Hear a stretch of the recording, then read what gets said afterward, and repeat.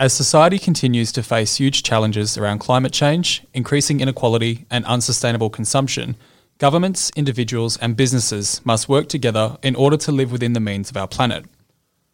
In the lead up to the 2020 United Nations Climate Change Conference in November this year, international focus is on businesses who are taking the lead and accelerating climate action where governments are unable to act. Since its inception, IKEA has recognised this responsibility to act by minimising the impact of its operations on the planet. Today, we are talking to the IKEA Country Retail Manager, Jan Gardberg, about all things climate change, sustainability and the IKEA vision. Jan, thanks for talking with us. Oh, hello, Aaron. Hello. Very good to have you. So we're talking about sustainability, and I guess to get things started, can you talk about why sustainability is important for a business like IKEA? Yeah, there's many reasons why. I think the one that immediately comes to my head and why it's important is that our business is covering the total supply chain. I mean, really from we own the design and the solutions. We create it from the start based on, of course, customers' needs. Then we look at and decide ourselves what type of raw material should we use into this new solution or a product. We look at how can we minimize the waste and of course it goes throughout the whole total supply chain, where we produce it and how we distribute it and also how we sell it.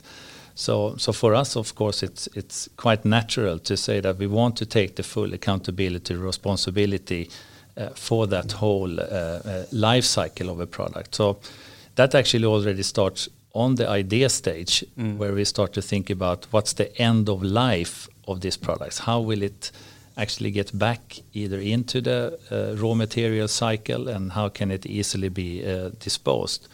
So for us, it's very, very natural that to say that this built-in sustainability thinking from the beginning is super important for us. So I think that it starts really with our business model. Our business model is quite different than many other companies. It's that we are from the beginning owning the design and the solution of the product. And this starts already with an accountability and responsibility when designing a solution based on customers' real needs.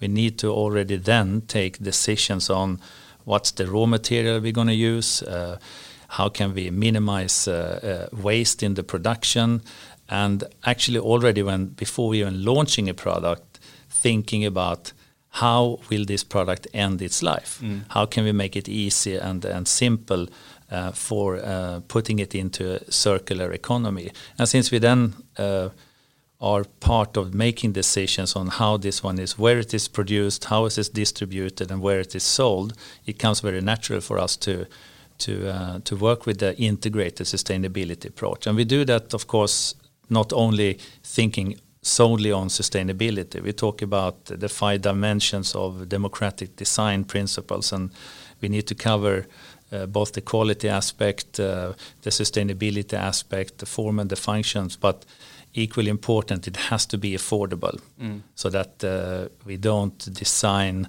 products and solutions with built-in sustainability and then they cost a fortune. So at every stage of the life cycle of the products, then sustainability is built into that. Yes. Yeah. Very good. Earlier this month, you spoke in Canberra at the Business Council for Sustainable Development. Can you tell me about that event and why it's important for IKEA to speak at forums like that? Yeah, it was a great pleasure to be there. It was actually the first time I ever went inside of the Parliament House. Of course, I've been there around as a tourist, but this was the first time that I really was in the Parliament House. And I think that going back a number of years, we have been, I would say, maybe too quiet about all of the good things that we do. I think we have maybe misinterpreted sometimes some of our IKEA values, like being humble. And humble doesn't mean that we should be quiet. We should also be able to speak about the good things that we are doing. And that was a great opportunity for me to share to a larger audience about many of the good things that we already have done and that we have launched and things that we are on the way to do. That's great. And one of the things that you spoke about is this concept of democratic sustainability or democratizing sustainability. Can you talk a little bit about that? Yeah. So I think that today, all of us that go shopping, let's say we go shopping in a grocery store, and then maybe our son or daughter is standing next to us and say, "Mom, Dad, we should buy this, and because that is more sustainable than that." And usually, when you look then on the price tag, it's unfortunately like that many of the right choices to choose a product comes with a premium from a sustainability point of view. And I think that's what I meant a little bit, that we need to start to democratize sustainability. We need to not only about saving the planet, but we need to also to help to save people's wallets. Yeah. And I guess on that point, a lot of businesses would say that when you improve sustainability, that means profit is impacted and costs have to go up for customers. What do you have to say to those businesses who say that it's too hard or too costly to implement sustainability in their business? I would say that maybe that's an old myth. Of course, I also recognize that all businesses are not set up in the way that IKEA, that I previously explained, that where we are involved in the total value chain. So we, of course, have some other capabilities and possibilities to think it through. But I believe, you have to have a positive mindset, and then that anything is really possible. It's the old classic thing that why should beautiful and good looking home furnishing products cost a fortune? And I think within IKEA we're trying to constantly show that it is possible to get something that is beautiful, nice looking, good quality, but also with built-in sustainability, and it's still affordable. Great, and that's a model that I guess is good for the planet, but it also makes good business sense for IKEA. Yeah, and of course you could say like this: if you can reach more of the many, you might not earn, if you say like that, or the sales revenue from a smaller amount of people, but you can actually then, with larger volumes and making it more accessible, then of course you can still make a good business. Yep. But I think the more and more businesses are seeing this as a possibility to also to differentiate themselves from a marketing point of view and from creating a different brand value. And we see also that people are more and more turning to companies that have a purpose. Yeah, definitely. And I guess something that IKEA talks a lot about is being climate positive and having a people and planet positive strategy. I'm wondering if you can explain a little bit about what that means. The people and planet positive strategy. Yeah, it's a strategy that really basically consists of three main change drivers and areas, and the number one is really about living a more sustainable life. And that is directly speaking to our range that we have in our solutions. It's very much speaking towards the behaviors, the everyday behaviors that you and me do every day that we might sometimes not think about. But it's about solutions that can help to save water, save energy, and to also food waste, and etc. and so on. And in the end, the proposition we have there around that one is that you actually, by changing those behaviors, you're not only doing good things for the environment and the climate, but at the same time you're actually saving money. Yeah. The second part of the strategy is very much talking about energy, and it is talking about circularity. Yeah. So this is, you could say, even more closer to the core business that we are doing. So it's addressing questions around what type of source of energy do we use. So it should be renewable energy, solar and wind and so on. And it's also how we are operating all of our own facilities and buildings, and how we can also create into the value chain what is considered today maybe as waste. How can we see that as commodities that goes into a circular economy? So that means that not just going in somewhere else and getting wasted, but actually comes back into our production.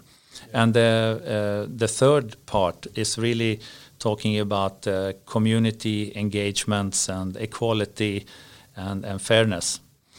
And there is also all coming really out from our values as a company, and to create a closer and better community involvement, but also seeing to that both all of the people that's our co-workers and where we are present in the communities, that we are actually acting as a role model. Yeah.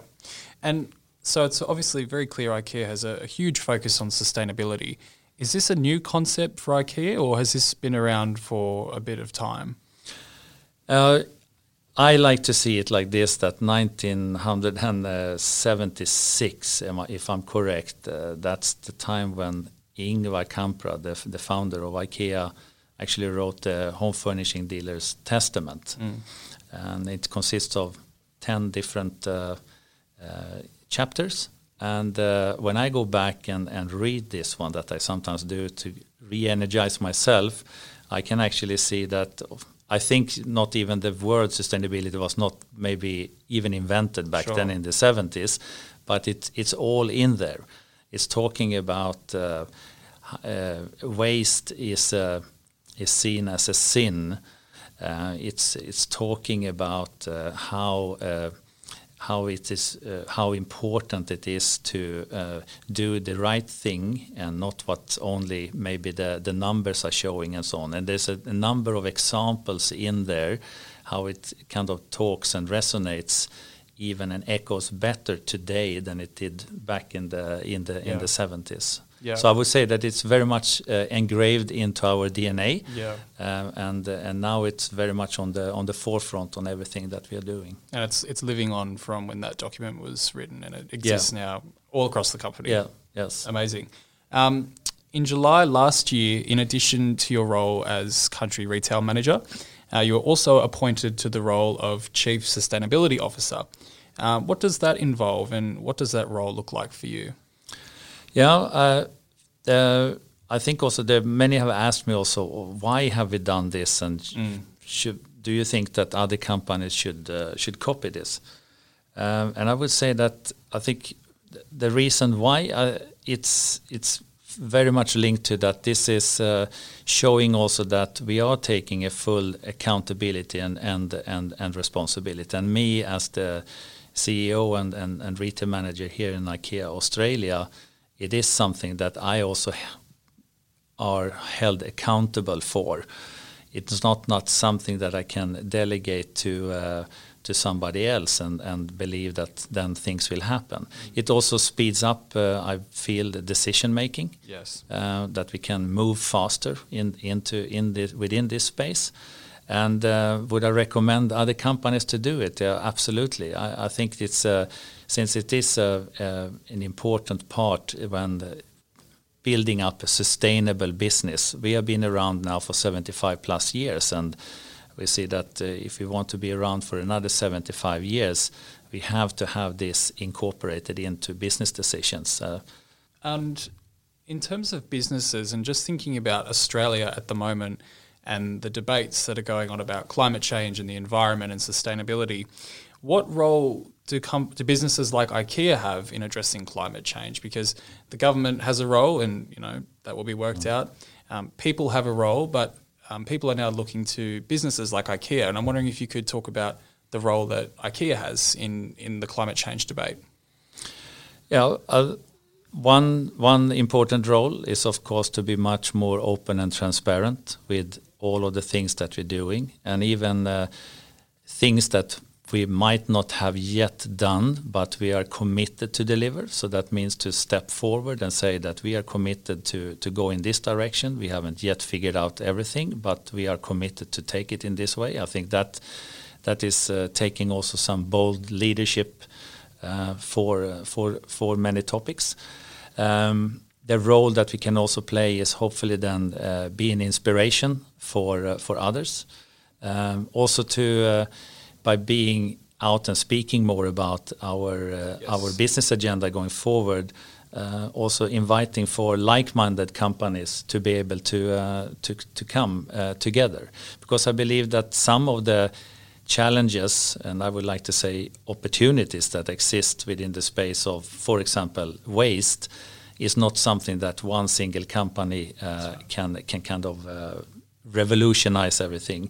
But by coming together with other like-minded companies, and even if that one might be direct competitors, I think that, why not join forces for something that is really good? Yeah, definitely. And throughout your career at IKEA, you've worked all around the world, in Russia, in China, and in Sweden, and now in Australia. And I'm wondering, how do you see Australia's approach to climate change compared to the rest of the world? Do you think it's different from other countries? Oh, difficult question in one way, without putting anyone on a hot spot. But I would say like this, that I'm very, very happy about the dialogue ongoing right now here in Australia. I think I have seen a shift in the past 3 years. I came here about 3 years ago. And I'm really happy to see that dialogue ongoing, and more and more questions are raised also from ordinary people. It's questions raised into boardrooms and etc. And I think that's where change starts already from a mindset point of view. Yes. So I wouldn't say that anyone is better or worse or anything like that. I think you have to work in the context where you are, and then you have to work with the belief for the future and have a positive outlook, and then do what is morally right to do. Absolutely. So looking at some of those ambitious targets that IKEA has in Australia, one of them is to have 100% electric vehicle delivery to the home by 2025. How is IKEA going in terms of reaching that goal? Yeah, first I was quite...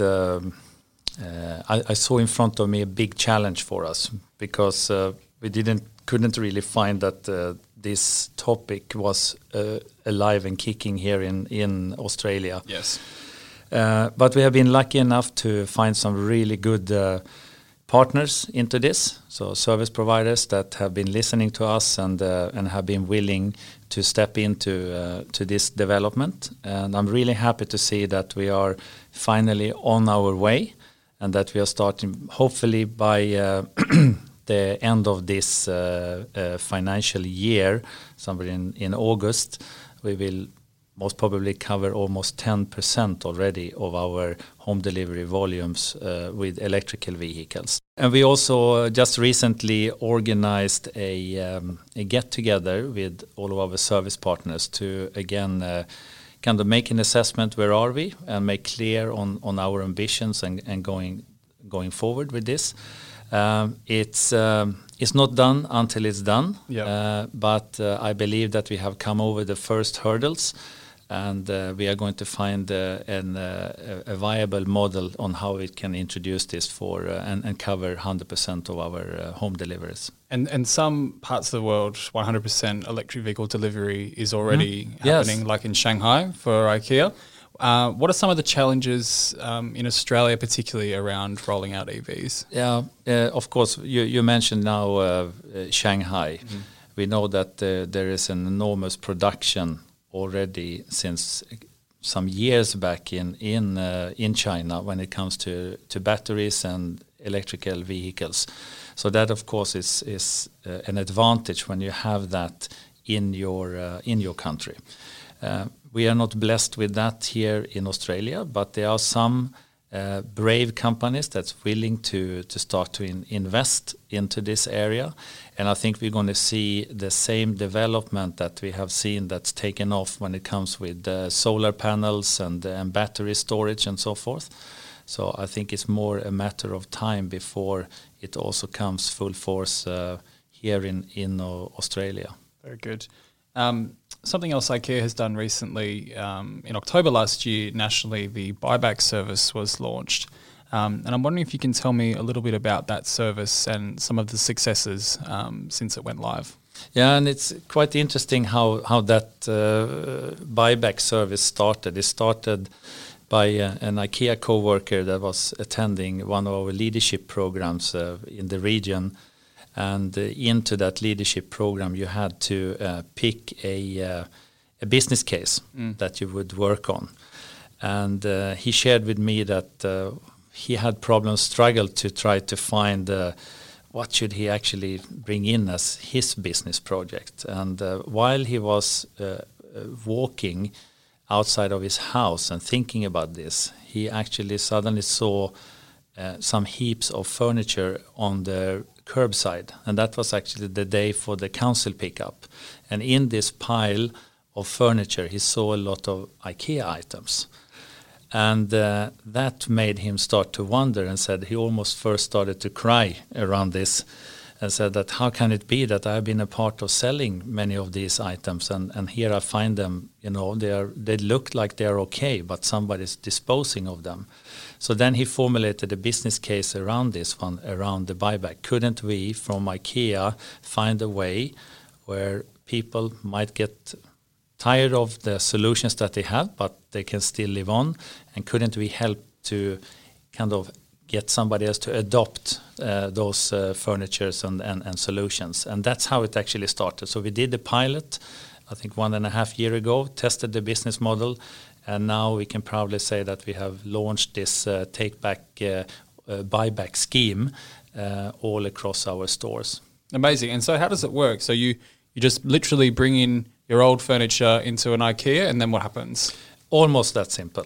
Almost. It starts with, like most of things, not on an app but on the web. Yes. That you need to log in to the web, our website, and there you click on certain areas. So let's say that it's a upholstered furniture. Then you get to say, is it a sofa? And yes, and then you click further, and then it actually comes up on the screen pictures of the products that you have. And we have now then updated the database. So I think we go back more than 10 years so things that we sold 10 years ago, you will find a picture of that sofa, and then you can recognize that one. And then you yourself have to make a first judgment. Is this heavily used, or is it medium used, or is it almost in pristine condition? And then you automatically get a quote over the website that this is what we are prepared. If it meets these quality standards that you said yourself, then we're going to buy it back for this amount of dollars. And then you can come to us and we will buy that, inspect it. And the inspection is not so much about inspecting that if you're being honest or truthful, how you have said, but it's more from a safety aspect, because we need to make sure that all the safety is there when we then get somebody else to buy it. This is the future, isn't it? Circularity and the sort of types of products and services that businesses are offering. How do you see that expanding for IKEA going forward? Mm-hmm.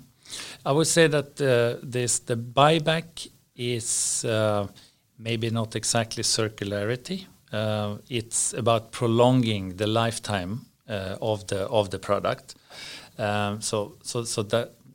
But of the true dream is, of course, with circularity, is that when products come back and when they are end of life, instead of ending up to getting incinerated or ending up as a landfill, that we actually can separate the raw materials from each other and use that as commodity in new production of new solutions. So that is really the ecosystem that we want to put into place, that it becomes circular. And then, and how can this work? It starts to work when you start to see waste not as waste, but really as a value, that it is seen as a commodity. And of course, the most obvious waste streams today here in Australia, I mean, plastic is one of those ones, which is a big challenge, not only for the environment, but what to do with it here in Australia. So, of course, we already have some examples of how we have circularity in place with PET bottles. So we have a kitchen front that is called Kungsbacka, which is, the front is made out of PET bottles. But then you need to have an infrastructure in place also. And today we don't have that infrastructure yet in place here, I would say. Now, IKEA has recently announced a new product that will be coming, Solstråle. Yes. I'm wondering if you can talk a little bit about what Solstråle is, and I guess it being outside of the traditional IKEA offering, and why IKEA has decided to go down this path. It's IKEA and the funny names, huh? So Solstråle. Stråle, yes, which means actually sunbeam. Sunbeam. Yeah, sunbeam. So there you go. I'm also personally super excited about this. When I came here to Australia, I put the question in for us in the team here that should be possible. We should have been the first ones within all of the different IKEA countries to launch this, because we have sun all around the year in most places anyway. And the payback setup for this should be quite quick.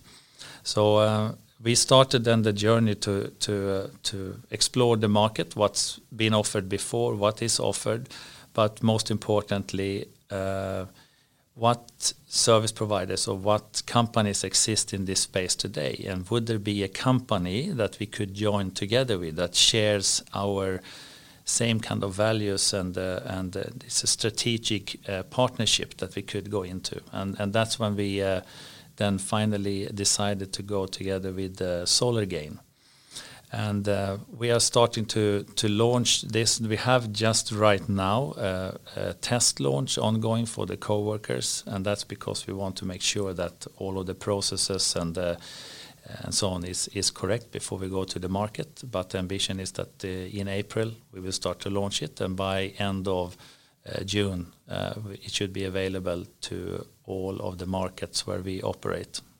And can you talk a little bit about the home solar product? Like what's it like, and how is it different from what's out there on the market at the moment? When looking into this and how it works on the market, you as a private consumer, let's say you decide that you want to, I think solar is good, I want to put that on top of my roof. Then what actually happens is that you get in contact, in order to get the ready solution that is up and functioning, it's very rare that you can just go to one service provider that takes care of everything. Yes. And that they very early on can give you a perfect quote and say this is what's going to stop, not more, not less. So the important thing into this one was from us that we know a lot about customers' frustrations and customers' aspirations and this part. And by then marrying that with somebody that really knows all about the quality and the technology, what we wanted to provide for the customers on this market is this very hassle-free approach to join the solar club, so to say then.